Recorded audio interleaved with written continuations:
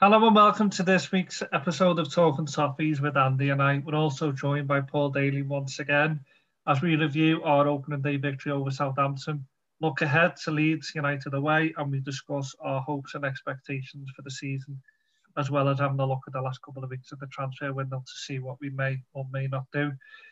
So lads, there's a lot to get through tonight. If we make a start with the transfer window to date, recording on the 18th of August, so there's a couple of weeks to go, yeah.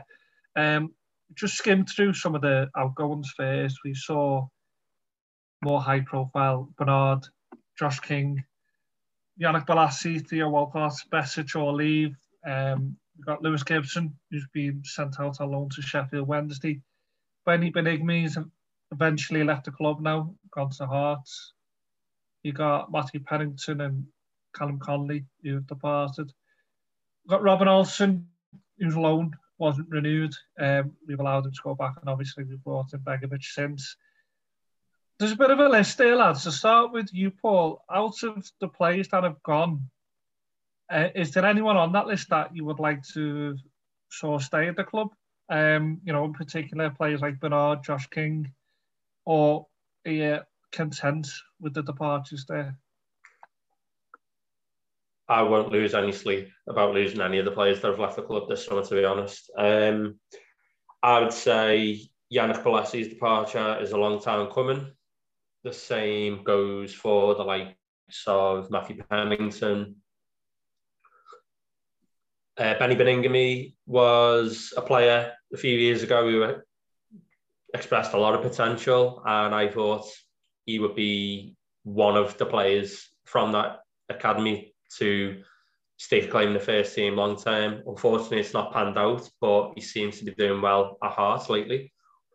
I'd say the only one I'm slightly disappointed about was Josh King, really, and that's more due to the lack of opportunities he got under Carlo Ancelotti last season. But again, it's not one I'm going to lose sleep over. I think that it was necessary, particularly Bernard. He came into Everton on a free transfer, picking up quite a significant wage. So it's essential, really, for us to move him on and get something of a fee while getting rid of his wage as well. So hopefully, I mean, in all honesty, lads, I don't know what you think. I think the job's half done. I still think there's some significant first team players that need to go on the team to loosen up the wage bill.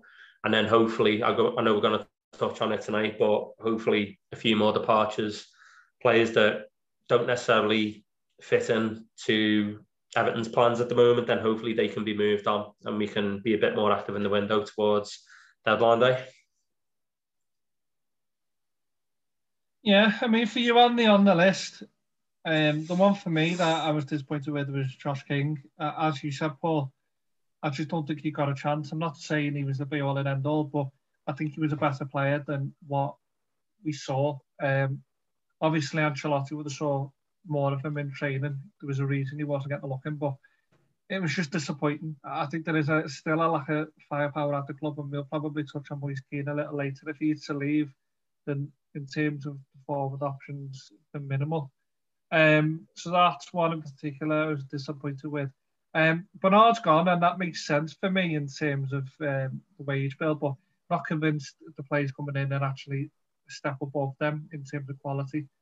But we'll come on to that in a moment. For you then, Andy, out of that list, is there anyone there that you're disappointed to see go, or are you, like Paul, are you content with the departures to date? Yeah, I think it's a start of getting rid of a bit of deadwood that's been hanging around for a couple of seasons, as Paul rightly said. I also share, same concerns in a way about Josh King. I don't think he got a fair crack of the whip at it, but at the same time, and fairness to him, I think he wants to play football, and he knows that he wouldn't have been the first choice at Everton, and I think he was hoping to get more game time last season in order to cement a place this season. So fair play to the lad for wanting to play football and being a starting 11. Bernard, yeah, earning a lot of money, had to be moved on right time. I do think that he had something about him and something that he could unlock a game, but not not enough about him to be justifying the wage he was on. And yeah, the same what Paul was saying before about Beningame. When I first seen him come through, I was really excited about him. Thought a few loan spells. I thought he would have come back to the club and really pushed on, but didn't seem to happen for him. But best of luck to him as well. Yeah, and there's two players that haven't gone that I think you and I, Andy, we expected to not be starting the season with them in the squad. They're saying in the squad they're being told to train elsewhere, so it's not a good situation. If we start with James Rodriguez, what a difference 12 months makes. When we signed him, I was waxing lyrical about him, and the opinion on him in terms of his ability hasn't changed, but in terms of his suitability for Everton, it's getting to the point where I'm looking forward to seeing the back of him. I think he's played the blinder up to now in the media, whereby our fans have fell for the narrative that Rafa Benitez is forcing him out the club. In reality, I very much doubt that's the case, given this is an individual that couldn't even stay in the country until the end of the season. I think, for me, it was clear that he signed because of Carlo Ancelotti, and that's fair enough. And with Ancelotti now away from the club, I don't think James has got the hunger that, as Evertonians, we want to see. It's great having his quality, but how much hunger does he have? Call me cynical, but I'm not convinced he's isolating at all. I think it's very convenient, and I expect Moise Keane will be isolating again. I suppose the issue is we're not far away from the end of the window, and what club's going to pay the wage for him, in the sense that you can't play every week, you can't play week in, week out. So there are only certain clubs who can afford him. I'm not sure where he will end up. I don't think he'll be at Everton at the end of the window. For you, Andy, is he someone that you want to see, his career resurrected at Everton because of his quality? Because obviously, well, in my opinion, he's a world-class player, but are you of the mindset now that the quicker we move him on, the quicker we might be able to not replace him? I don't think we're in a position to bring anyone in as good as him, but maybe add to the squad with players that can contribute more over the season. I think given the circumstances surrounding the finances at the club and the amount of wages that we're paying out and have paid out, I think it adds to the sort of reason for me wanting to move on. As you said there, he's a world-class player and he's certainly someone who can change a game on his own. But his attitude isn't the right fit for Everton at the moment. All the stuff that's coming out on Twitch, it's coming out every few days about him.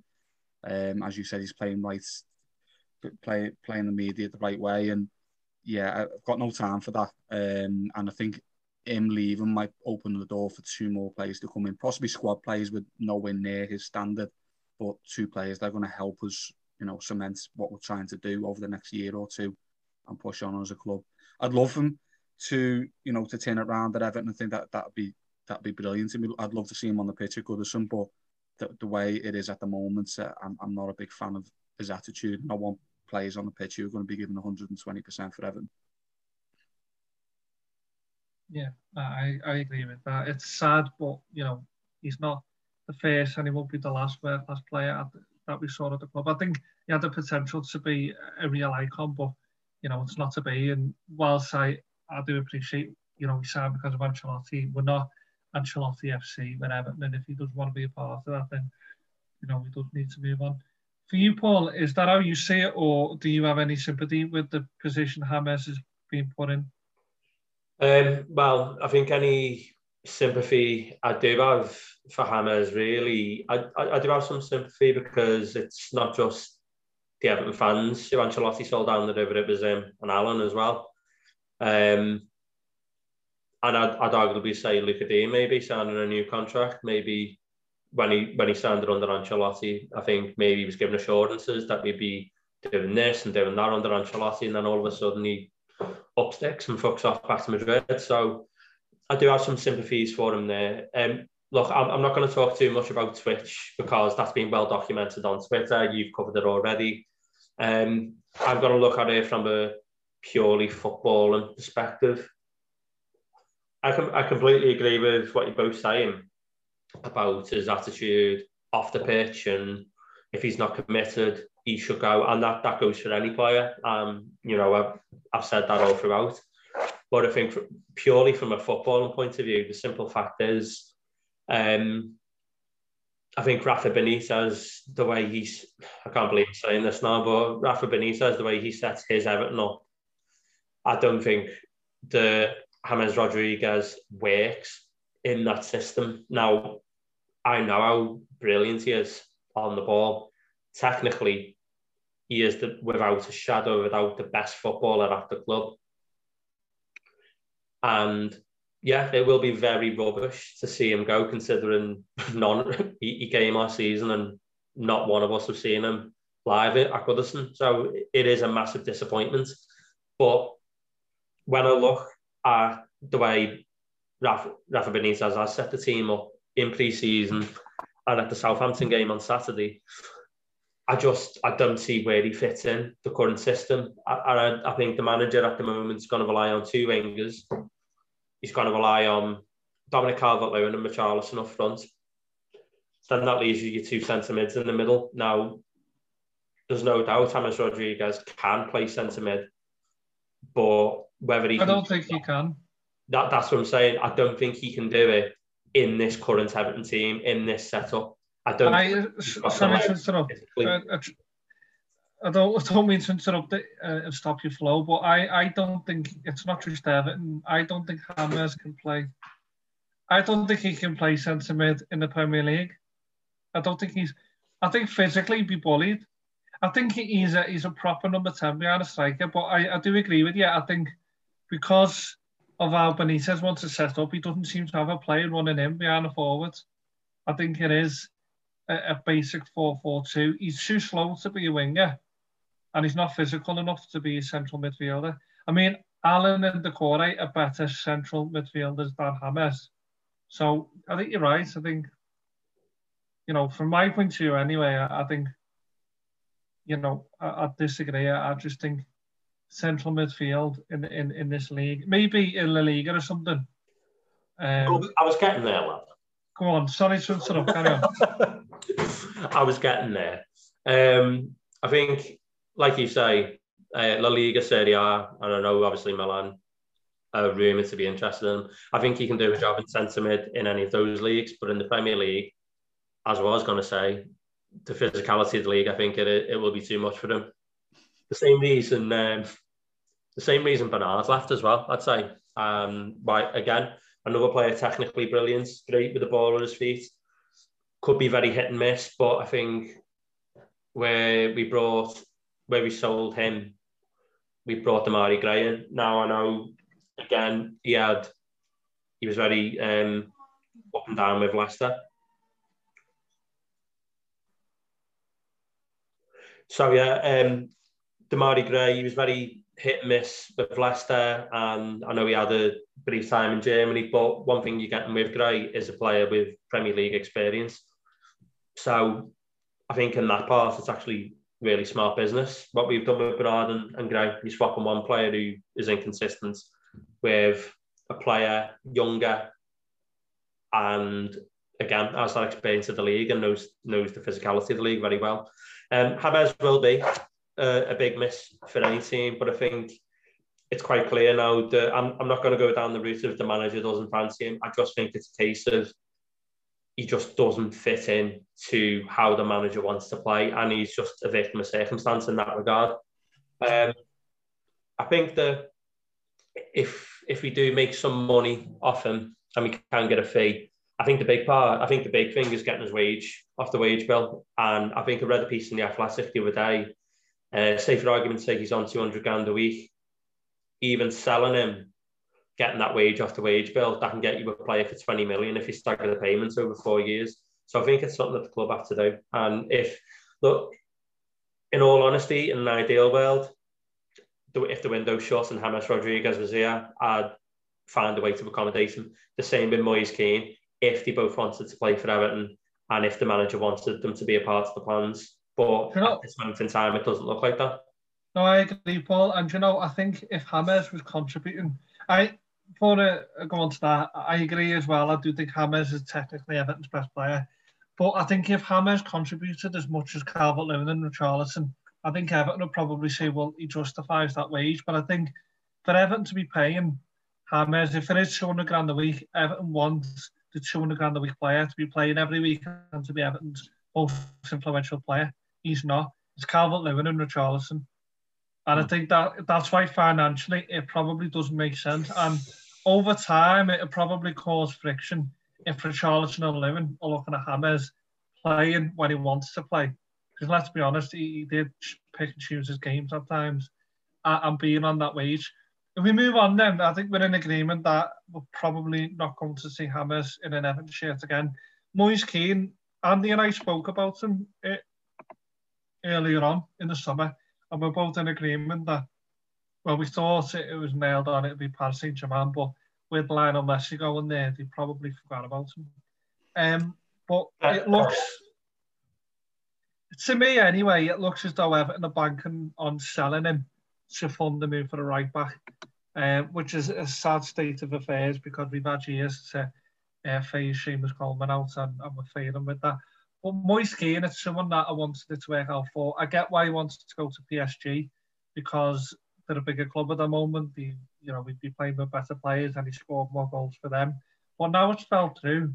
What I don't understand is why there doesn't seem to be an appetite on either side, either with Everton or with the player, to make a go of it. We're not blessed with a lot of strikers, which makes it more bizarre.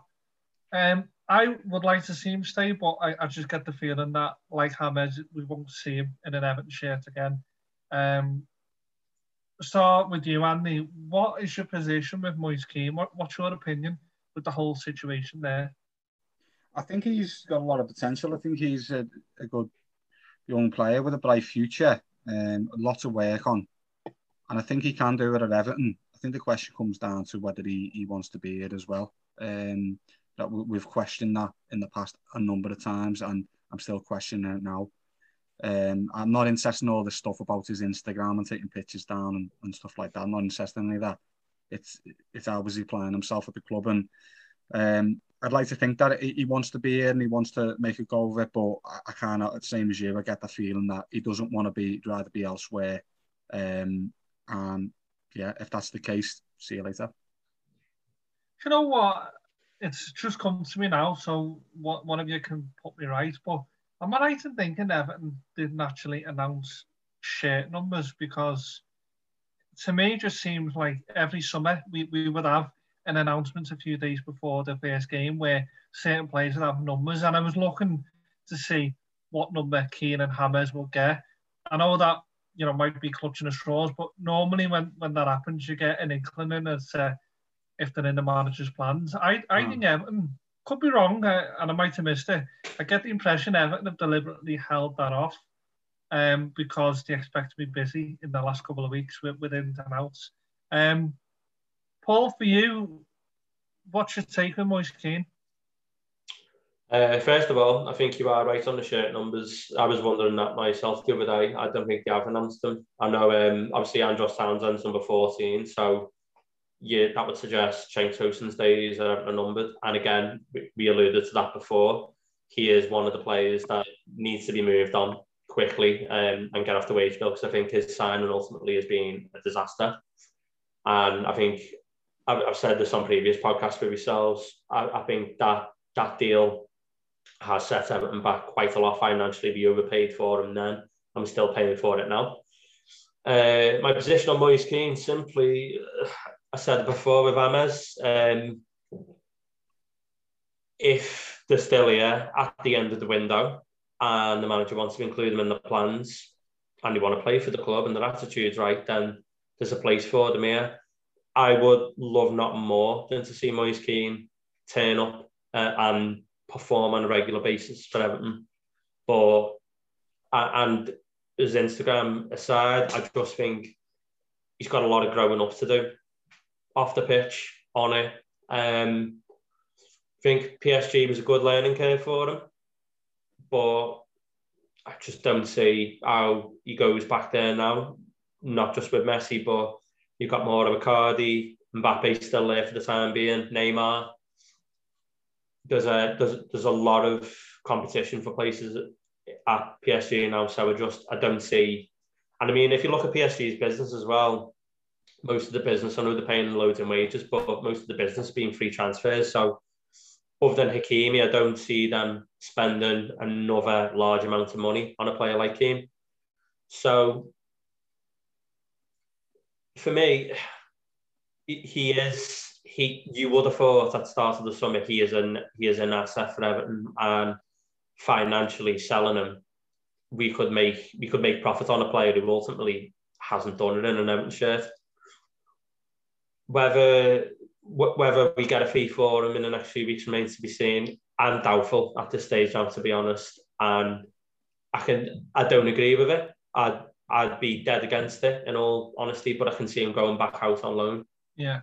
Towards the end of the window, and I think maybe another striker coming in to keep our forwards ticking over.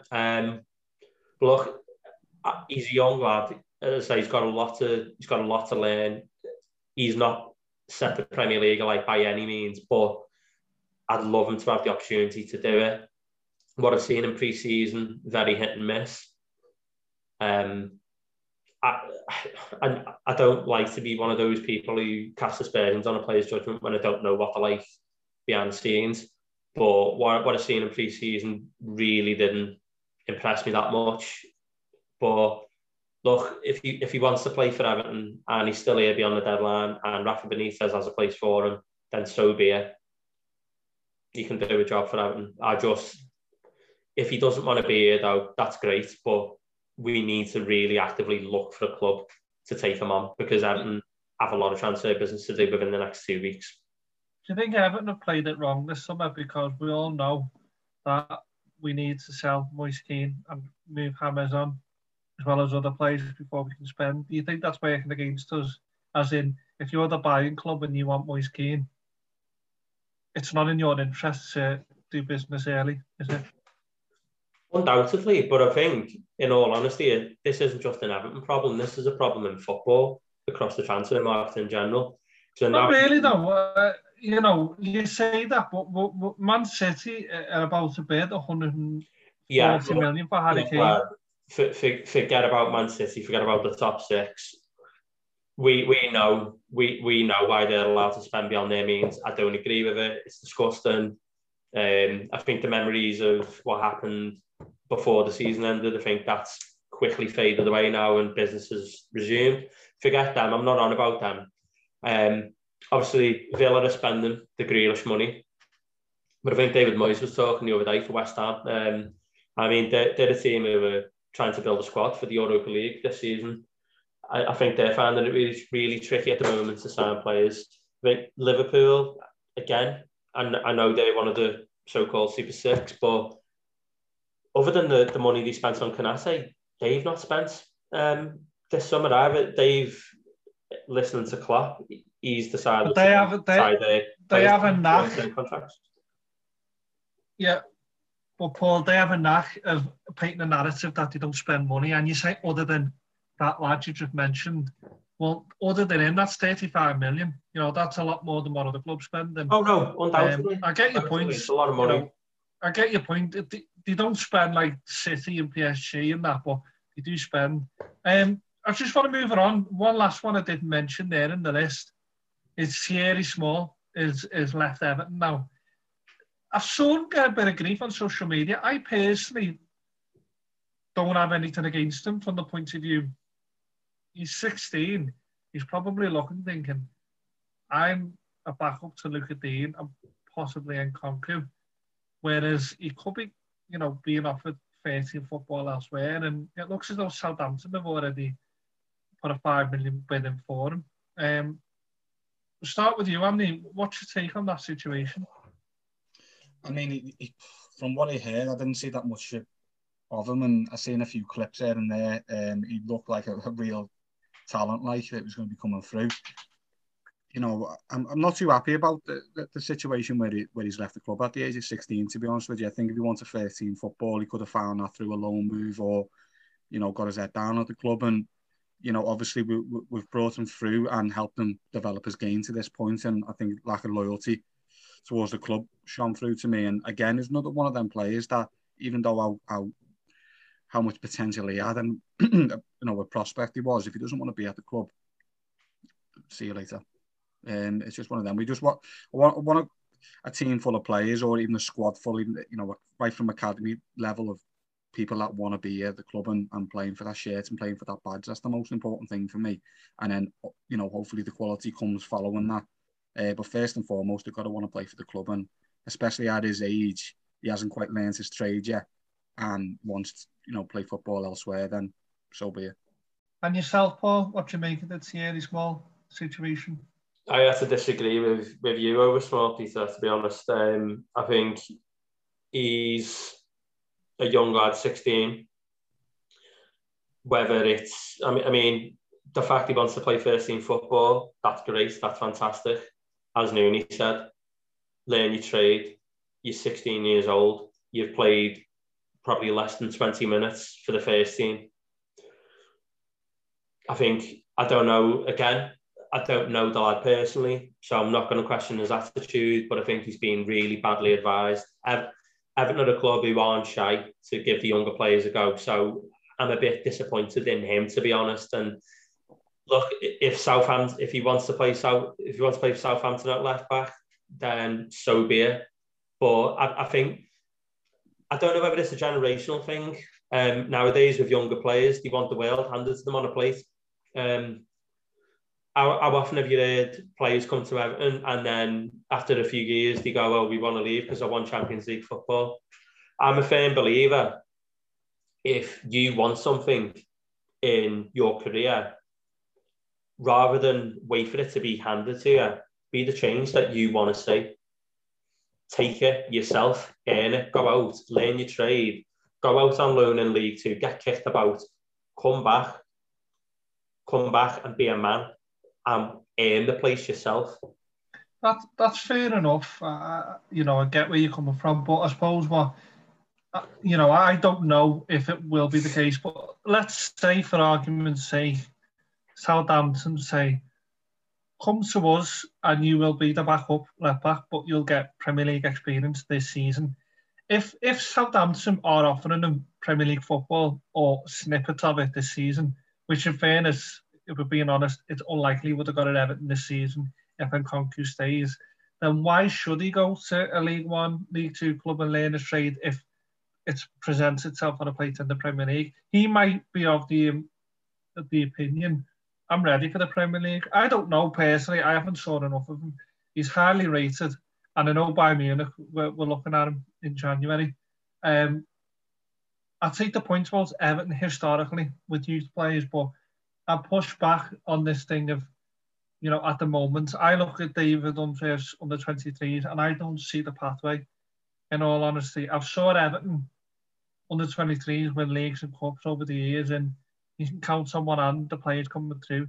He's sort of the block. You've got Nathan Broadhead. What's he doing? He's nearly 24. He's now on a loan deal. You've got John Joe Kenny, who doesn't know if he's coming or going. So other than Tom Davis, I don't really think we can evidence that there's been a pathway.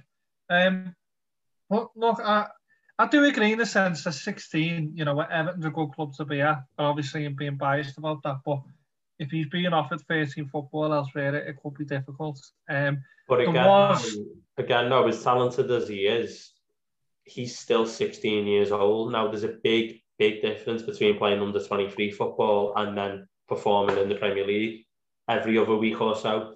And I think it's important for his development as a player that he needs that exposure to the lower leagues. He needs a proper education. And look, if he feels Southampton is the best that he can do, good luck to him. And we'll leave it there. I just personally feel, again, like I said before, I think he's been badly advised. Before all the talk about not signing a contract with Everton, it was Man U and Arsenal who was supposedly interested in him. Now, all of a sudden, it's Southampton. Well, in fairness, if you go to a club like Southampton, it might just show it's not about money and more about 13 football. But look, in terms of badly advised, I would agree in the sense that he reportedly didn't return for training, and that, at 16, that's a bad, it's a bad look for any kid. But anyway, he's not at Everton, so there's no points. Balls. Exactly. Right, let's move on to the incumbents then. There's not a lot, is there? We'll go with Begovic.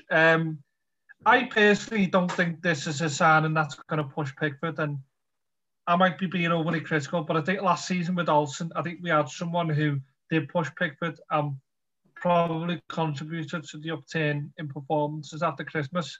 But I don't think we're going to get this with Begovic. I think we'll see him in the Cups. He's a competent keeper, but I don't, he's not. It's not an inspiring signing, but I suppose with the finances, maybe that's not a scenario where we could invest seriously in a goalkeeper. We'll start with you then, Andy. Would you prefer to saw Olsen stay, or are you happy that Begovic has come in? Or are you not too fussed with there being a backup? I'm not too fussed. I quite like Begovic in terms of, as you said, he's a competent goalkeeper, and we know he's going to be able to do a job if he needs to go in there, whether it be in the League Cup games or if Pickford picks up an injury. So I'm quite happy with the standard for that. And I think he's come into the club knowing that he is the backup goalkeeper behind England's number one, and Everton's number one, Pickford. Where I don't think Olsen was quite sure about that. I think Olsen fancied pushing him for his place. So yeah, I think it makes sense. It's a sensible signing, given the situation of Olsen not wanting to stick around if he wasn't going to be getting 13 football. So yeah, it's quite happy with it. Yeah, and you, Paul, happy with Begovic? He is what he is, isn't he? I mean, I would have liked Olsen to have stuck around. I don't know where he's ended up. The last I heard, he was meant to be joining Lille, but I think that fell through. He's been linked with, I think I read it right, it was Sheffield United. That was the latest club to be linked with. Really? Yeah, it's only a rumour. I don't know if there's anything in it. You can do better than that. I suppose if Ramsdale going out, it makes sense. But I think you can do better than Sheffield United. But back to Begovic, I think, yeah, you said it yourself before. He's solid cover, nothing more, nothing less. Play a few of the cup games. Whether he'll push Pickford to the levels that Robin Olsen did, I'm doubtful. But again, I think it's a no-brainer. Solid Premier League experience. Someone will do a job for you if, God forbid, Jordan Pickford picked up an injury. I think that's it. Yeah, fair enough. Damari Gray come in for $1.5 million, 25 years of age. I mean, we signed for Bayern Leverkusen on deadline day in January, so I don't really know the background as to how and why he spent so little time in Germany. He played 10 games, scored 1 goal. At $1.5 million, it's a low risk and probably a logical sign from the point of view that there is a lack of pace up top. My only concern is whether he's good enough week in, week out. I think,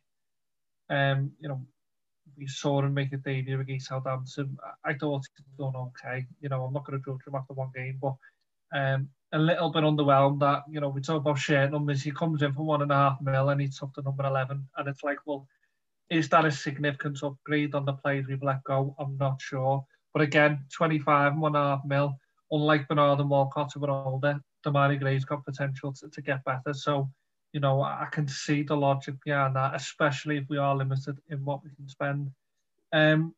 Paul, Damari Gray, happy with that signing? I think it's a clever signing. $1.5 million, like you said, very low risk. No-brainer. He's very quick on the ball. And what I liked about watching him in pre-season and on Saturday is, particularly the second half on Saturday, how direct he was, how brilliant he was out wide. I think he caused Southampton a lot of problems, and I think that is an outlet that will benefit us a lot this season, particularly if this is the type of direct, fast tempo and energetic football that Rafa Benitez wants to play, wants Everton to play. I think for $1.5 million, you're getting a player who's still 25, got a handful of Premier League experience. Don't forget, a Premier League winner with Leicester, played in the Champions League, and a player, albeit very briefly, he's had an experience of the Bundesliga. So I think it's a very good signing for $1.5 million, and I don't see that there's a lot wrong in it. To be honest, I think it's a good deal for the club, and if it doesn't work out, I'm sure £1.5 million, I'm sure you get more than double that if we decide to move him on. But for now, He's been all right. He's been a good player, and I'm looking forward to seeing more of him this season. And you, Andy, what's your thoughts on Gray? Yeah, I quite like the signing, to be honest with you. The cheap one, as Paul said, he's got Premier League experience and experience of winning the league as well. I don't think he is that upgrade that you mentioned before, P. But we've said things on here before and been proved wrong, and I'd love that to be the case with him as well. I think he's got a point to prove at his age now. Coming towards the back end of his 20s, he's going to be really wanting to push for a place over the next few years and cement it somewhere. So I think Everton could give him that opportunity to do so. So yeah, looking forward to seeing him this season. I would have liked to see better quality, but it is what it is, and we're in the situation we're in. Yeah, no, fair enough. I think we're probably all on the same page there with Gray. Andros Townsend, 30 years of age, coming in on a free. I've got to say, I know, again, the temptation is there to say, well, he's a low-risk sign because it's free, but this one disappointed me. I must be honest, no harm to Townsend. He seems a decent lad, and after the first game with Southampton, it seems clear that he'll be someone who'll give us 100%. And, we do wish him well, but I say all that, as an Evertonian, I expect better than Andros Townsend on a free. I get it, people listening will say, well, look, he's come in on a free and he will offer more than a Wobie. It costs 40 million. I think that's fair enough. But I think this signing, reeks of a lack of ambition. And maybe it is a reflection on the financial fair play. I think, with Townsend and Gray, I think if they came in alongside all the top raw signings, I think fans would open for players like Leon Bailey and players of that ilk.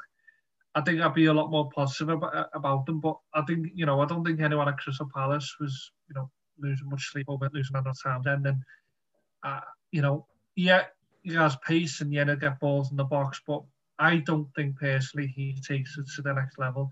I don't think letting Bernard go and bringing in someone like Townsend is an upgrade. Yeah, there's an argument Townsend is a better player, but when you sign in players, you don't want them to just be better. You want them to elevate you to another level. I don't think Townsend does that. And again, a little bit disappointing and underwhelming. But as you say, Andy, hopefully, like with Gray, hopefully on this one, proved wrong. And he does seem to have a good attitude, which is, as a fan, going the game again, that's all you can ask for. For you then, Andy, we saw Townsend on the weekend and he was positive in his play. What are your thoughts on Everton bringing him in? Yeah, it makes sense to bring someone like Townsend in as a squad player, but as you said, bringing him in to go straight in that starting lineup's a bit concerning. Would like to see more, but I do think there's going to be games this season that suit his style of play and suit his, what he's trying to do on the pitch, and I think he'd be really effective in certain games. I just don't think we're going to see a consistent player, who's going to be producing throughout the season. And, I don't think anyone's expecting that. So if we do get a consistent run of games with it, where he's, he's setting goals up and he's getting on the score sheet himself, that'll be a massive bonus. But yeah, I'd like to think that we'd have someone else starting ahead of him going into the new season. And the fact that he is come straight in and went in ahead of Iwobi just tells you everything you need to know, really. Yeah, good luck to him as well. He wants to be here. He wants to prove a point himself. And as you said, his attitude's good. So if he wants to pull that shirt on and play for that badge, then yeah, hopefully he can have a good season. Yeah. And Paul, are you a bit more optimistic than Andy and I with Townsend? Were you happy to see him come in? Look, when I first heard that he was signing for us, I can't lie, and the lad said himself in the press recently, he knows that his signing was very underwhelming, and he understood that. I think I was very underwhelmed when he came in, but again, it's on a lesser extent. It's a player that the manager knows already, and I think it's, from his point of view, he's probably looking to have an ally in the dressing room already, someone he knows he can trust. He's an hard-working lad, and I think at Palace certainly, and I know at Newcastle, Spurs before that, he's always worked hard. His work rate is unbelievable. He's a player who works incredibly hard each game. Quality. He's capable of producing moments of quality. I mean, I remember like a few of his goals for Palace, one against City, sticks in the mind. He's a player who can produce moments of quality, but whether he can produce it at the level of quality that Everton need consistently is another matter. It's a free transfer, like I said before. He'll be earning, I think I tweeted this at the time, to be honest. I think I said the one positive really is that he replaces Bernard at a fraction of his wage.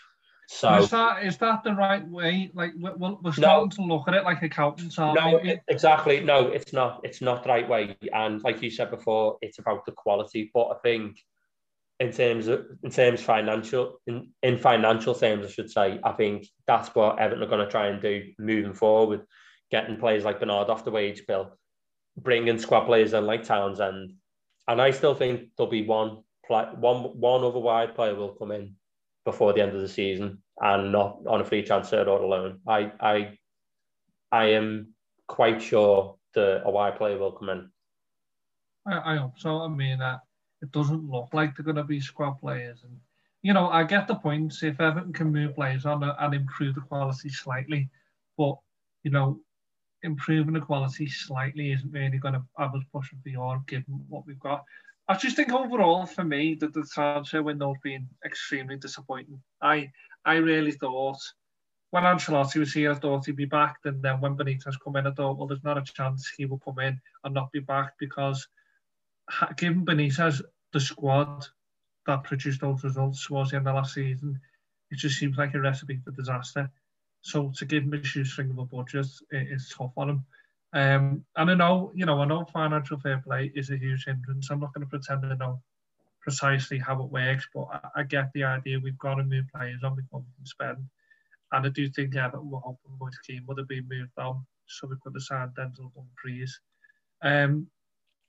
My concern though is that, you know, the last Premier League game last season was a 5-0 drubbing to City.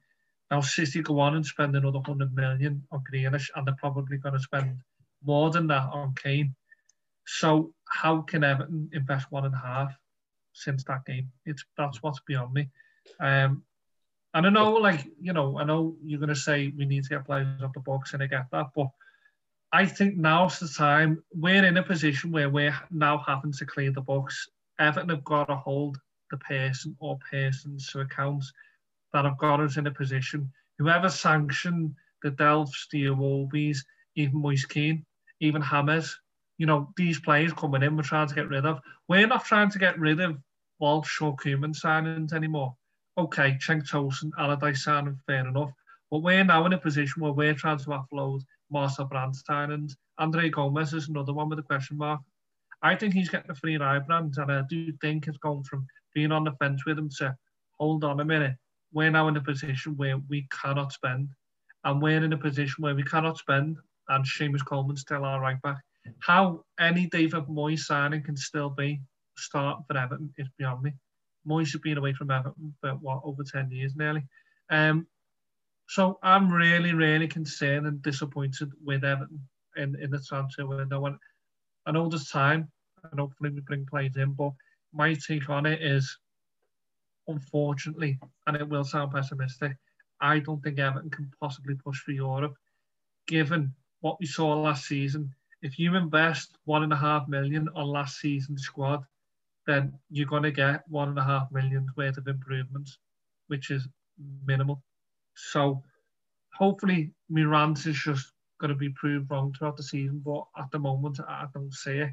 Andy, do you think that's too negative, or are you concerned with our business? I think that bringing the right characters into the club can have a huge difference. And I think that is something that he's tried to do. The lads who have coming in do seem to, have something to prove them and want to really push for a place, but, they may lack the quality.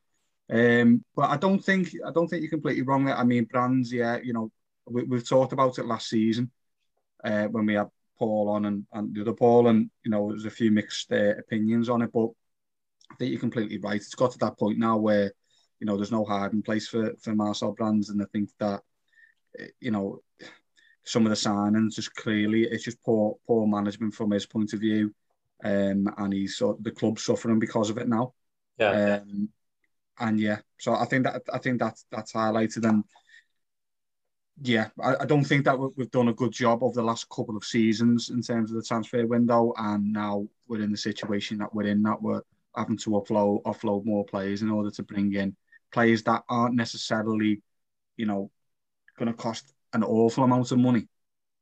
Just realistic signings normally for a club usually, but we're in the situation we're in now, and the question marks have got to be asked, definitely. Well, that's it. We've spoken a lot about FFP tonight, and I know what Peter said before about we're beginning to sound like accountants. I don't think it's that. I think it's just a reality of the situation that we find ourselves in at the moment. There have been bad decisions at the top. I wouldn't just leave that one at Marcel Brands' door with the players. I would also look, as much as he's done for the stadium and as much investments as he's put in, I would also look at Farhad Moshiri, because he's sacked managers and had to pay them off and then appoint new managers and give them big contracts. So I think it's very important that we don't lose sight. There have been a series of bad financial decisions on the pitch. There have been great things off it. Don't get me wrong, the stadium, the work with Everton in the community, and the proposed plans for what they're going to do with Goodison Park afterwards. That's brilliant. Unbelievable. But I think now we are starting to see the reality of years of very bad financial decisions. Hold on. I get what you're saying with Moshiri, but Marcel Brand's job is to be the director of football, is he not? But he was, and then he's put on the board. But who put him on the board? Yeah, you're right. In that sense, Moshiri's backed every manager up to now. I struggle with. Let me start again. I get the criticism of Moshiri because ultimately he's the man that sanctions and spends his money. But Marcel Brands was brought in, to be the director of football and to make that transition quicker. If Marcel Brands said to Moshiri, Fabian Delph, 8 million, let's crack on with it. Andre Gomez, 20 million, blah. Moshiri's not going to block that. And ironically, I saw some fans were getting irate that Brands wasn't having a say in the managerial search. Well, in my opinion, too right, because if your judgment of a manager is a judgment of his player, I'd have concerns. Now, I know there'll be listeners who'll say, well, what about Richarlison? What about Luca Dean? Everton have brought in some good players on the Brands, but I actually think it's not balancing out now, because even players who we thought could do a job, we're looking at, and they could be moved on. Yerry Mina, Andre Gomez, even those players who could look like they were going to do a job for us, their future looks uncertain. I don't want to just be a case of let's point fingers and have a go, but we can't just sit here being in the position we are with FFP and go, well, it is what it is. I think we need to make sure it doesn't happen again. For me, Brands is very lucky. I think he lives a charmed life. I think he doesn't get the criticism that probably he warrants. But, we'll see. The one thing we should end the window talk on is the window's not over. And over the next 2 weeks... over the next 2 weeks, if he does move on Kieran Hammers and then brings in a couple of ballers, it's a different conversation. And then Brands is seen as the Messiah again. But right now, I don't get it with him. I think he's living a charmed life. Well, what you've said there about do you need to make sure it never happens again? I think that's what you're seeing at the moment with these kinds of deals. The Damari Grays, the Andros Townsend. But now, if the same people are at the club, it will happen again. Lads, let me finish my thoughts.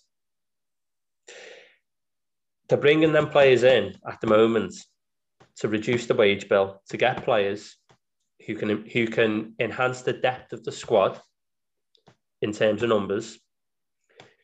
Now, if they free the wages up and if they are able to move on the players like Dean, like Rodriguez and Delph, Gomez, whoever, Iwobi, then I think that's where they will then look at reinvesting properly. Now, I think by the sounds of it, and judging by the rumours of the players that were after, the likes of Dwight McNeil, the likes of Anguissa of Fulham, I think those players now have the stamp of the manager, of Rafael Benitez. which, if that's the process that we're going down, fair enough. We're getting the players that the manager wants. Now, you said before about the director of football, and you said the machine brand shouldn't have had a say in the managerial appointment process.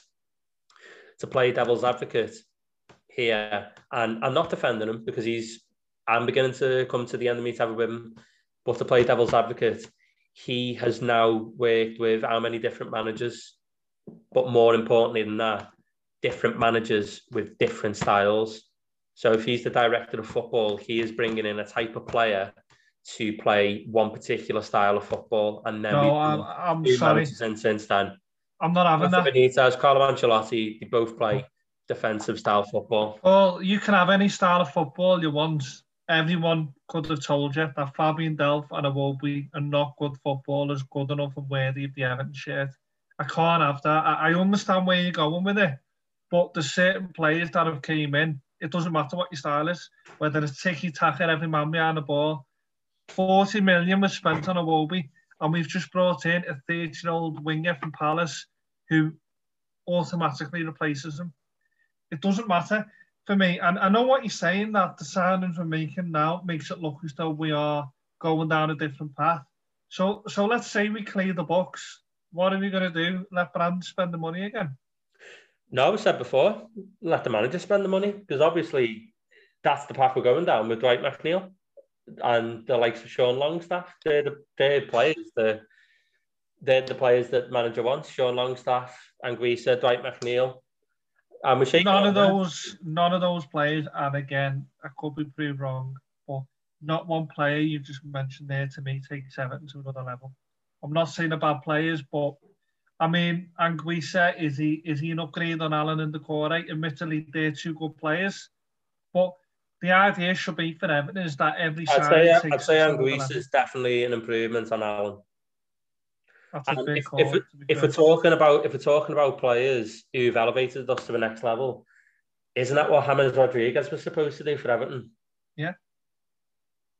So look, we've all made our feelings about the manager clear in the past. He's here now. He's going to bring players in to suit a system and a style of football that he wants. So we've got to let him crack on and do the job. Now, I don't particularly want Sean Longstaff, but if he believes that's the kind of player that we need to improve the team, then that's what we've got to have to go with. I personally don't see it happening this summer anyway. I think Anguissa is probably more likely. Dwight McNeil, I think, will actually be a decent signing at the right fee. If we're paying anything above 30 million, then you're quite right, overspending. But I think that's the type of player we need to be looking at. I know it's a futile point to raise because I don't think either of us are clued up enough to know this. But in fairness, to be fair and give Marcel Brands a break, let's look at our scouting system. For me, the scouting system seems to be match of the day. Dwight McNeil, Longstaff, Townsend. There's no. I hate comparing ourselves with the clubs, but. One of the teams, Paula, that you've mentioned them in the past, is Leicester. Leicester sign players all over Europe at decent fees and the quality players. In the end, we don't seem to find the next up-and-coming star. We can't seem to do it. So, in fairness to Brand, it's probably beyond him as well. There's probably scouts where you're thinking, Well, Gary Steinson, he's the chief scout, isn't he, for Everton? He is, actually, yeah. I think that's where you'd need to look. And again, I think the scouting does need a massive overhaul. But, you'd have to look at Gretna Steinson for his role. Look, I'm not defending Marcel Brands because there have been some decisions that have happened over the last few years that I've lost faith in. But I think when you consider the big picture, the different amounts of managers he's had to work with, getting previous regimes deadwood off the wage bill, I think he's still doing that now. He hasn't helped with some of the decisions he's added to it, but let's see what he can do if they can be moved on. He's moved Bernard on at a fee, and we took his wage off the wage. Didn't he bring him in? He did. But and that's my issue. He's moving on his own players now. No, we did. He brought him in on a free transfer at high wage. He's moved him on for a fee and got the wage off the wage bill. So, and don't get me wrong, like Bernard, we were all buzzing with Bernard. That did seem a good signing, and I'm not saying every signing has to work. You can do all the homework in the world. Some signings just don't work out. I get that. Like you said, I think there's a few weeks before the window shuts. If we're still talking about the same players and the same decisions after August the 31st, then so be it. But still some weeks left. Yeah. Okay. That's the space. Well, let's crack on then with the pre-season. We'll just have a quick review of it, go through some of the results, obviously. Fitness more important. So the last one we took at Tonkin at Old Trafford 4-0. We beat Pumas 1-0. 1-1 with Millenarios, beating them 10-9 on penalties. And then there was a couple of behind closed door friendlies with Blackburn. We beat 1-0 and Atkinson 3-0. What were your thoughts on pre-season in general then? I mean, I was very concerned with how we played and that result against Man U, but given we beat Southampton, it's in the past already. And obviously it's all about fitness. I thought, we touched on Townsend, and I've just gone on about my reservations. I thought Townsend were probably Everton's more promising player in pre-season. Yeah, I mean, there's not a lot with pre-season that you can say. Is there really? It's all about fitness. Is there any standout moments of pre-season that you'd like to raise, or it is what it is? Yeah, I think pre-season is just all about fitness at that point. Making sure the players are ready to a match fit, and the fitness is at an appropriate level for the start of the Premier League season. And I will say, to be honest, I think judging on the Southampton game, that's probably the most energetic I've seen Everton in a very long time, and how I think they were rated actually fourth in terms of pressing as a team in the Premier League over the weekend. So I think the pre-season has, in terms of that, I think it has had a positive effect on the team, and it's all about building the fitness up. Yeah, I think it is what it is, isn't it? The pre-season, as soon as that first game comes along, you forget about it really. Okay then, so let's crack on with the new season, 21-22 season. Let's see what's got in store for us. First game, Andy, you and I were at it. It was good to be back. Probably the first time doing the podcasts that we've been able to analyse and review a game from, being at the ground rather than TV. We win the game 3-1. If we just start with how we set up then, I thought with it being a new manager, they normally do this, especially Benitez, he will go with a 4-4-2. The only surprise, a couple of surprises, was he put Richarlison out wide and Gray up front, and then he picked Mason Holgate over Yeremina. But in the main, I thought the way he set up was what I did anticipate. For you, any surprises from when you were at the game as the way we set up on that lineup? No, I think we both said it at the time. That it was quite sensible of him really to go with a flat 4-4-2.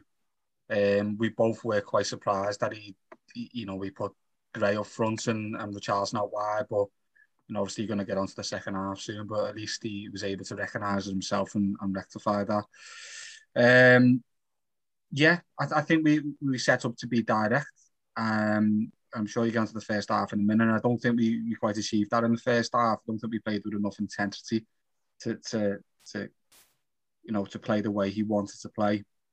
But I wasn't surprised with the lineup. I probably thought, I probably agree with you, Mina instead of Holgate at the back. But I understand why he's gone with Holgate at the same time as well. I don't. But in fairness, we'll come on to it. I'm not a massive fan of any of our centre backs, with the exception of Ben Godfrey. We'll probably touch on another error by Michael Keane. Michael Keane had a brilliant season last year, but those errors are there, aren't they? Yeah. Paul, your thoughts on how we set up 4-4-2? Is that what you expected? Based on Benitez's time at Newcastle and traditionally what he was like at Liverpool as well, with his teams there, it didn't surprise me. But I think you've alluded to it. I think it was a confident start in the first half, and then we mistake from Keane. Just again, it was very similar under Ancelotti. It was our own fault, our own undoing. Make a mistake, and I think with the fans back in the crowd, they could sense. I mean, obviously, I wasn't at the game on Saturday.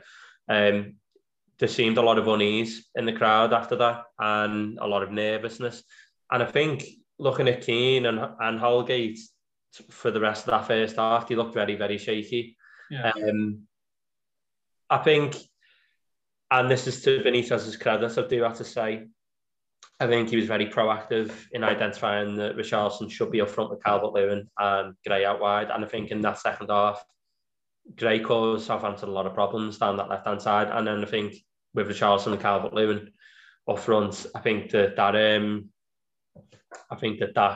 provided a better focal point and give Everton a lot more going forward.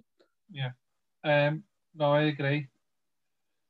I thought the first half we started okay. I thought Everton looked organised and composed, but I said it to Andy at the time, the only criticism was really there was a lack of intensity in that final third. It could have been a case of a couple of new players sort of bedding into the team, but I thought we were playing at a pace which made it comfortable for Southampton. We just go back to that first goal then with Armstrong. I mean, for me, talk about trying not to point fingers, and the first goal we conceded the season for me is all on one play, and probably would admit it himself.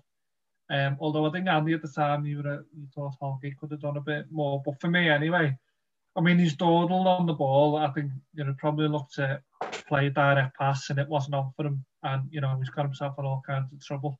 But just on Keane, I think that moment really underlines what we've got. We've got a centre half who relies on his confidence, and he is a confidence player. There's not a lot of those errors in him, but there are those errors in him. And whereas, with other centre halves we've had down the years, if we count errors like that on one hand, these are consistent, not just with him, but with other centre halves. And I keep saying it, for me, Everton need a centre back other than Ben Godfrey. I don't rate them. I don't rate what we have at the club, and that's why. I mean, you talk about European football, centre halves, the top 6, 8 clubs, they don't do what he done. So yeah, for me, it's all on Keane. And once Armstrong's in, fairness to probably typical with Everton, he's not going to miss on his debut. For you then, Andy, at the time you thought Holgate could have done it a little bit better as well. Wouldn't you agree, though, that it's mostly on Michael Keane? Yeah, and I know I said that at the time live. Looking back at it, I do think that possibly he could have done better, but I think it was being quite harsh at the time. Looking back at it now, the fault lies on Michael Keane. We said at the time we're worried about him. Well, I'm worried about him, not necessarily for the rest of the game, but I was worried about him for the start of the season now, because we have spoke about him being a confidence player, and I'm worried about it. That was a poor start for him. Lucky enough we got the 3 points, but I don't think that would reassure him, to be honest with you. I think he will be doubting his own performance on the day. Hopefully not. But yeah, it wasn't good enough. He knows that, and hopefully he can go on and have a solid season now and see the consistency we've seen last season. But I still do think that in the next season, over the next year or so, we need to be bringing another centre half to go alongside Godfrey. Yeah, definitely. I suppose what I would say about Holgate, I'm not blaming him for the goal, but he was too close to Keane. Like we said that at the time, they were right next to each other, They were far too close. Close next to one another. I don't think I've seen them talk to each other once the whole game. It's not an inspiring partnership. That no. When you look at the mistakes Holgate made toward the end of last season, it's a bizarre partnership. Especially, we all know Michael Keane's a confidence player, but Benitez, the new manager, he's got to learn these things, hasn't he? And Yerry Mina will probably make more sense from a positional play. I think had Holgate made an angle, it might have made life a little easier for Keane, but ultimately you can't spend that much time on the ball as a centre half, especially they were playing a 4-4-2 as well. Okay, so we're booed off at half time to set the tone. I don't actually think Everton were that bad in the first half. I think we lacked any kind of intensity in the final third, but other than Keane's mistake, Pickford didn't have a save to make, really. I think there was one on the near post, but all in all, I thought Everton done okay.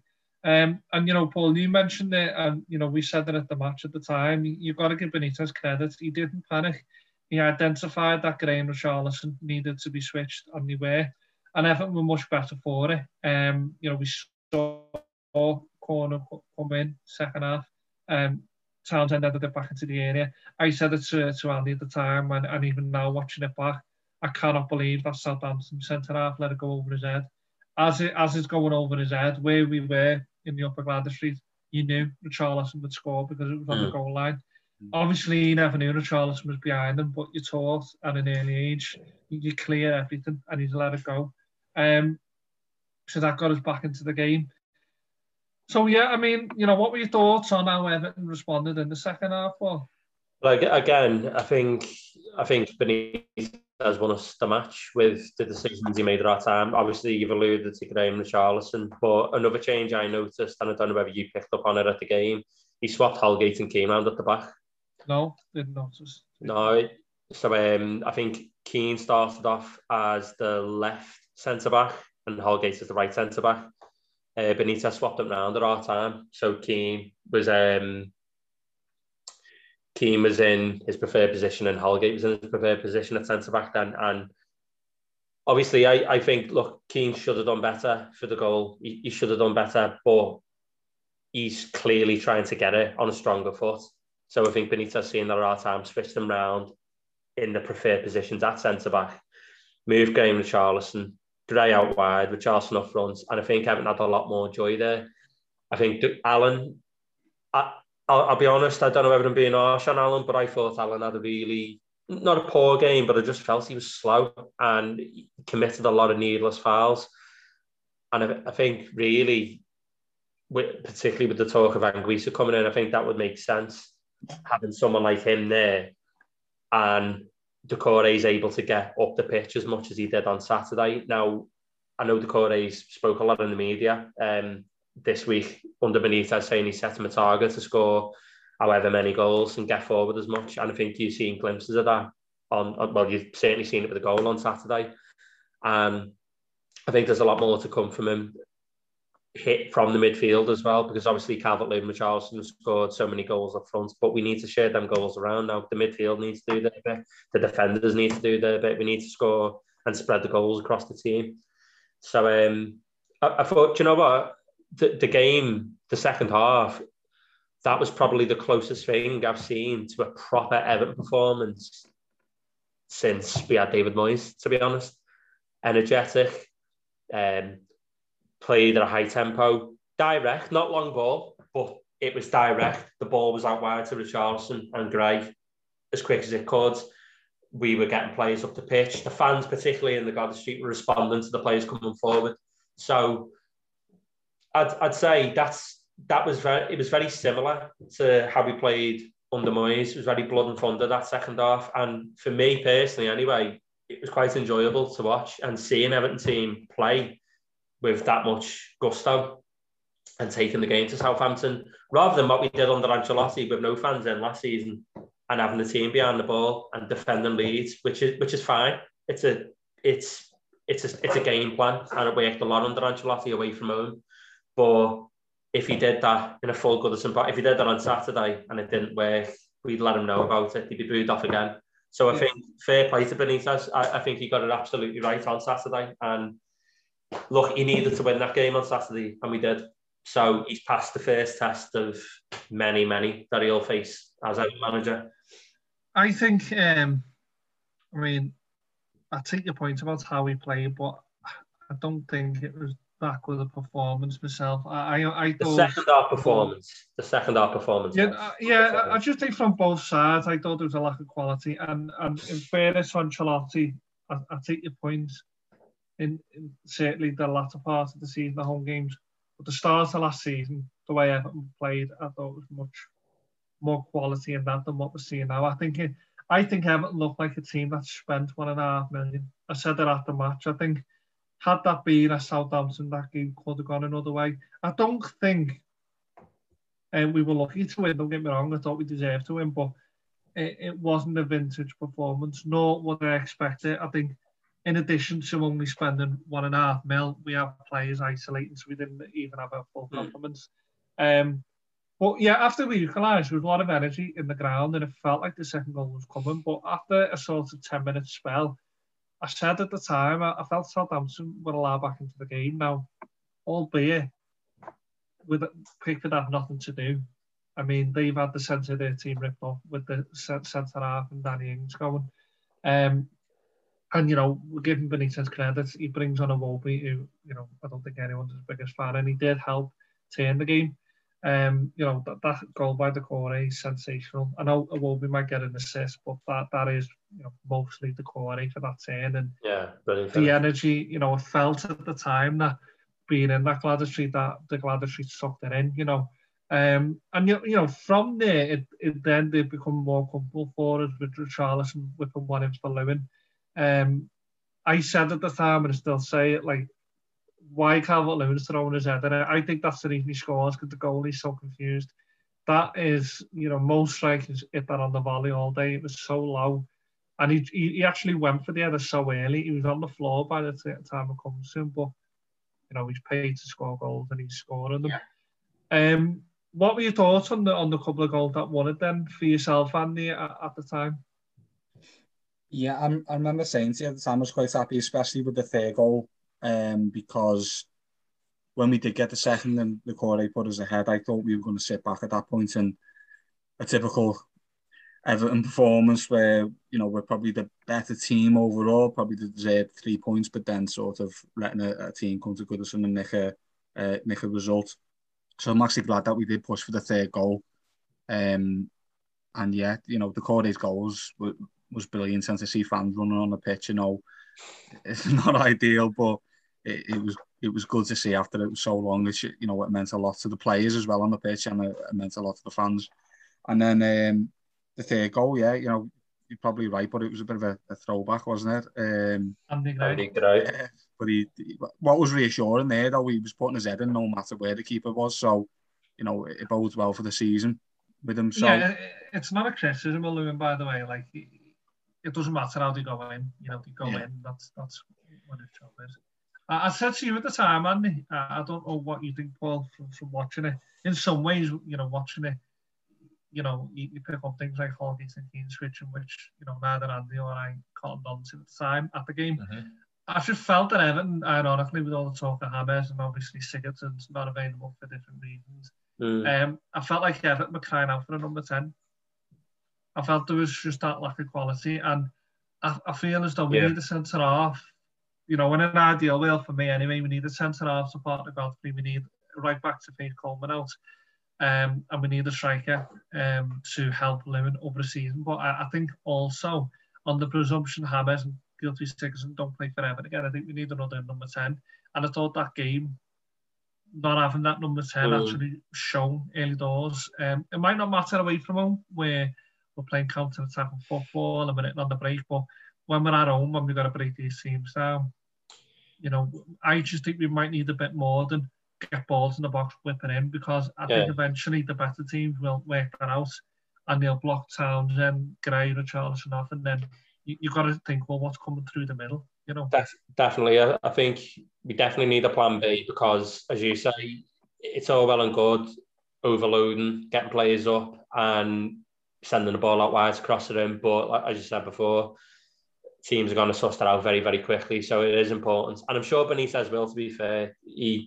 He's a very knowledgeable manager. He puts a lot of graft and craft into his work.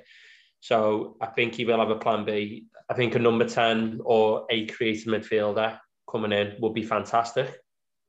But, I mean, you touched on Calvert-Lewin and Decore's goals there. I just want to go back to the Richarlison, really, for the first goal. Brilliant anticipation, but all in all, his performance and the amount of time he played, considering he was in Tokyo the week before. I mean, fair play to him, because I was very, very baffled by the club's decision to let him go and bring him back and throw him right in, but he didn't let anyone down. He put a lot of work in, and he didn't stop running. So fair play to him. But that, just on Richarlison though, does that worry you that he played the Copa America and then the Olympics? So although he's firing on all cylinders now, does it worry you when, you know, particularly that Christmas period where the games come thick and fast? Do you think at some point he's going to need to come out of that team? Well, yeah, I think we're going to have to look at that on a game-by-game basis. So we're going to have to protect him from burnout, because he has played an unbelievable amount of football over the last 18 months, and it has been non-stop. So I think, like I said before, the window's still open. I fully expect a striker and a winger to come in all honesty. And I think we do need to make sure Richarlison is suitably rested, but at the same time, I don't know, you've got World Cup qualifiers coming up. I think there needs to be a bit of leeway with Brazil for maybe not the qualifiers, but definitely friendlies. You may need to set them out because he's played a lot of football. But look, for the time being, he came in on Saturday. I was very critical of him last season. I thought he was very lacklustre. Wasn't the best season for him. Produced big moments, like he always has done in the season, but I thought last season wasn't his best by a long stretch. I think Saturday reiterated just what an important player he is to this Everton team. And I think it is essential that we use him correctly. And I think, as you said, a lot of that includes making sure he's suitably rested for the rest of the season and the games upcoming. Yeah. And then just the final point on the match then, Rafa Benitez's first game in charge. For me, I'm pleased with him. I thought he kept it simple, which I expected. I think he maximised what he had available, which wasn't much. And he did make reasonable substitutions, which made sense. You know, I think you're right, Paul. You said that before. It was a must-win. And, you know, you look at it now and go, oh, well, it was only Southampton. Well, we were losing that game 1-0 at half time. And had we not turned it around, which we don't tend to turn it around when we're losing, it would have just been horrific for him personally, as well as Everton. Albeit it's one game, you know, the knives are out. The waiting to come out for him by a lot of fans. So I thought he done very well. Well, ask yourself this. I know it's one game. I know he's got a long way to go, but we're 1-0 down at our time. Did we win that game like we did under Carlo Ancelotti? Well, no, purely on the fact that I think the last time we won a game when we were losing at half time was West Brom away.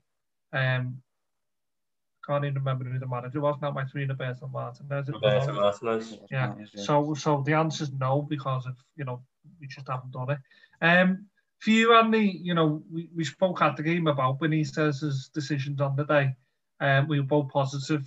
You know, what's your assessments after that first game? Yeah, I mean, he's done what he's needed to do. You know, he's got the 3 points for us. That was the main thing, coming away with 3 points there and getting any sort of people booing him off his back. He got a good reception, considering we were 1-0 down, probably due to our own fault, but definitely due to our own fault. I think it was a good reaction the second half, and it bodes well. It shows us that, you know, the players there are going to respond to him when he's going to be making changes and, you know, setting us up to play a certain way. So, yeah, I'm looking forward to now, you know, putting the initial shock of his appointment and disappointment for some fans behind us now and moving on with him as our manager. You know, we might not be everyone's cup of tea, the type of football he wants to play, but, you know, it is what it is. We've got to get behind him, and hopefully he can steady the ship, if you like, during this period of getting players out, bringing new players in, and we have a bit of an identity moving forward. Well, I think that's why I'm surprised that Everton are not spending the money, because of how shock an appointment it was. A couple of quality signings, and I think people would have moved on. But I think when you're only investing $1.5 million, then it just seems to add to the exacerbation by some fans. But you're right, the season started, and I think, you know, we need to move on and judge them on results. Unfortunately, and the frustration must be for Benitez is we're going to judge him on results, but we're not judging him with having the backing of the owner, which what the managers have had. We're judging him on what looks like will be a shoestring, where you've got to sell to buy, which is not ideal for any manager. When that happens and you've got to sell to buy, as a manager, you need time, and Benitez just won't get time. That's what I think makes the appointment bizarre, given the circumstances. You're bringing in an unpopular man when he doesn't have money to spend. I think that's what worries me. It could be a recipe for disaster. If he comes through it without money to spend, then it's only going to elevate him more with the fans. But if we move on then to Leeds away, tough one to analyse so early in the season. They've just been hammered 5-1 by United. We've just won our first game 3-1. It'll be interesting because, from my personal point of view, I think Elland Road will be bouncing Saturday. I think they'll want to be putting that United game to bed. I think for them, it's their first game back in 18 months or so. So I think Elland Road will be fans on top of the players. I think it'll be a test of character. And, when Everton's character is tested, sometimes it's not, it doesn't bode well for us. So for me, I think I expect another 4-4-2. I expect Everton to utilise the wingers to hit Leeds on the break. Paul, you touched on Ancelotti, the way he set us up. I think we could have similar on Saturday. I think Benitez will. I think he'll instruct us to sit back, let Leeds have the ball, because that's what Bielsa likes to do. Hit them on the counter with the likes of Gray, Townsend and Richarlison. That's what I expect. Obviously, this early on in the season, I don't know. It's even more of a unpredictability when it's Everton. So how do you see Saturday going, Paul, with Leeds away? Well, you just mentioned there that it's the first, that it's Leeds will be bouncing. It's actually their first Premier League game at Elland Road with a full capacity crowd. So they are going to be up for it, Leeds. Didn't think of that, to be fair. That's a really good point. Yeah. It's going to be like carnival atmosphere. They'll be more than up for it. As you say, they'll be wanting to put the Man United result behind them as quickly as possible. So I anticipate a really tough game. To be honest, I think obviously defensively there have been one or two criticisms of Marcelo Bielsa's teams. One thing that they're a very, very fit team, and they don't stop running till that 90th minute. But I think, to be fair, actually watching Everton on Saturday, that's the fittest I've seen any Everton team for a while.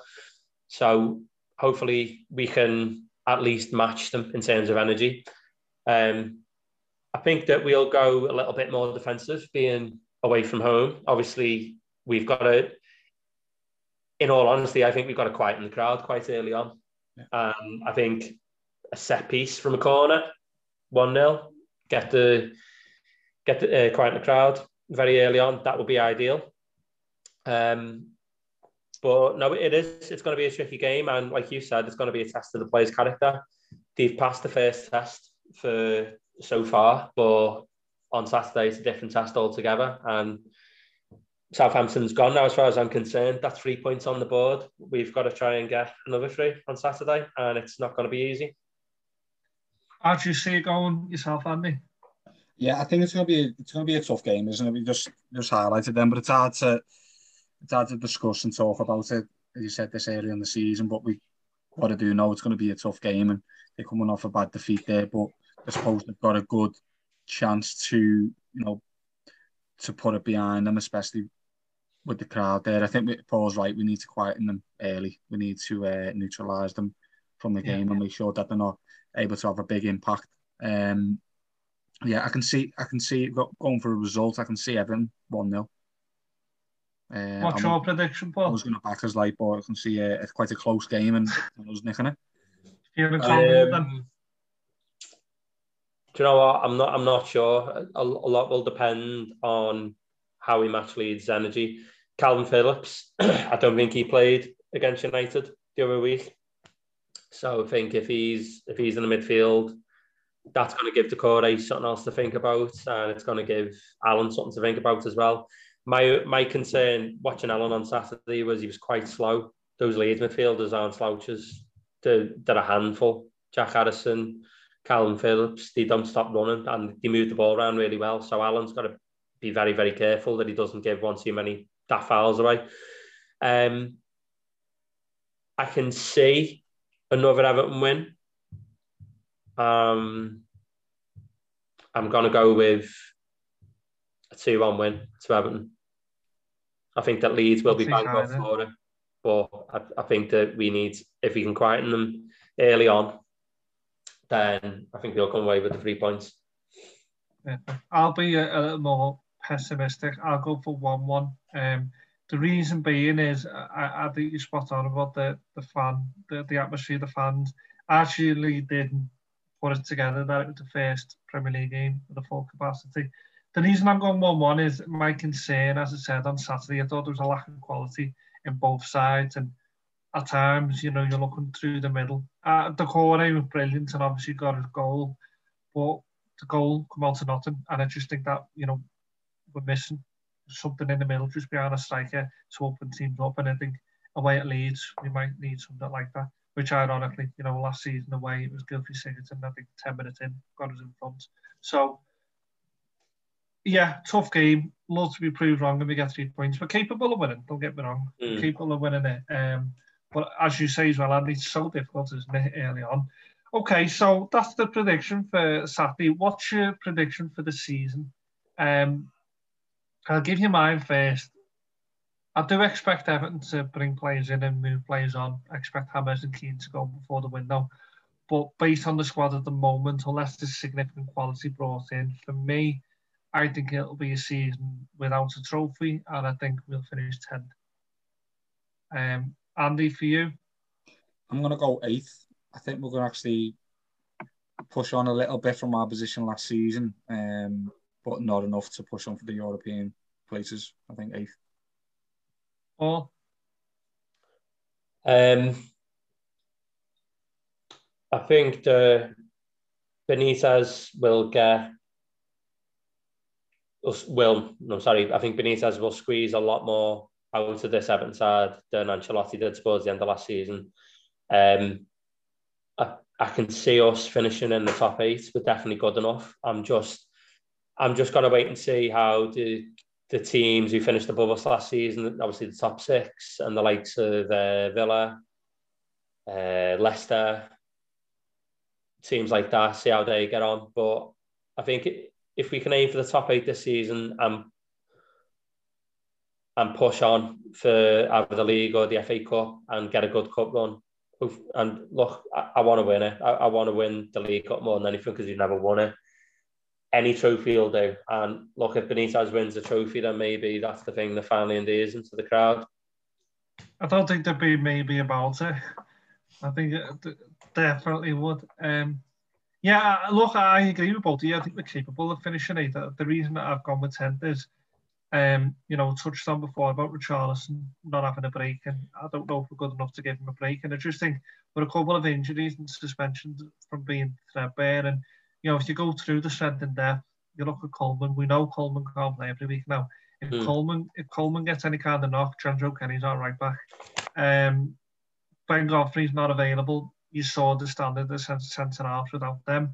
Calvert-Lewin gets injured. We don't have a recognised striker unless you consider Richarlison a striker. So you can see that we are on the bones as it stands. And the other thing is the teams around us have all strengthened. So even if Benitez does more than what Ancelotti done, the teams around us, they've all improved. Let me revise my prediction. My prediction of 8th and a trophy is based on if we get our players in that we're looking at. No provisos. You've got to stick to your guns. No. I'm more than happy to stick with it if the players come in. If we don't bring the players in, then yeah, I think 10th will be as good as it gets. But if we get the players in that the manager wants, that we've been mentioned with, then I can see us kicking on. Yeah, no, I agree with that. I agree with that, and that's why I've gone with 10th, because we're relying on Marcel Brands, and yeah, I'm not on the fence with him anymore. I think the whole thing needs to rip up and start again. But anyway, let's end it positive. Tell us how you really feel, Pete. Oh look, the one thing that Andy and I always say: there's nothing better than when we're proved wrong, and we have been proved wrong with players and individuals, but also, if people aren't doing it at the club, it is our club, and we will call them out. No, that's fair enough. even though it might not make much difference. So yeah, that's it, lads. That's it for tonight's episode. Let's hope that you're both right and I'm wrong, and we do keep our winning ways going at Elland Road. There is a lot of work to be done on the transfer front, and there is time to get that right. And as you say, Paul, we've got to add that quality. Paul, thanks for coming on. I'm sure you'll be on again throughout the season, and hopefully the next home game you're back at Goodison. Absolutely. Thanks everyone for listening. Up the Toffees.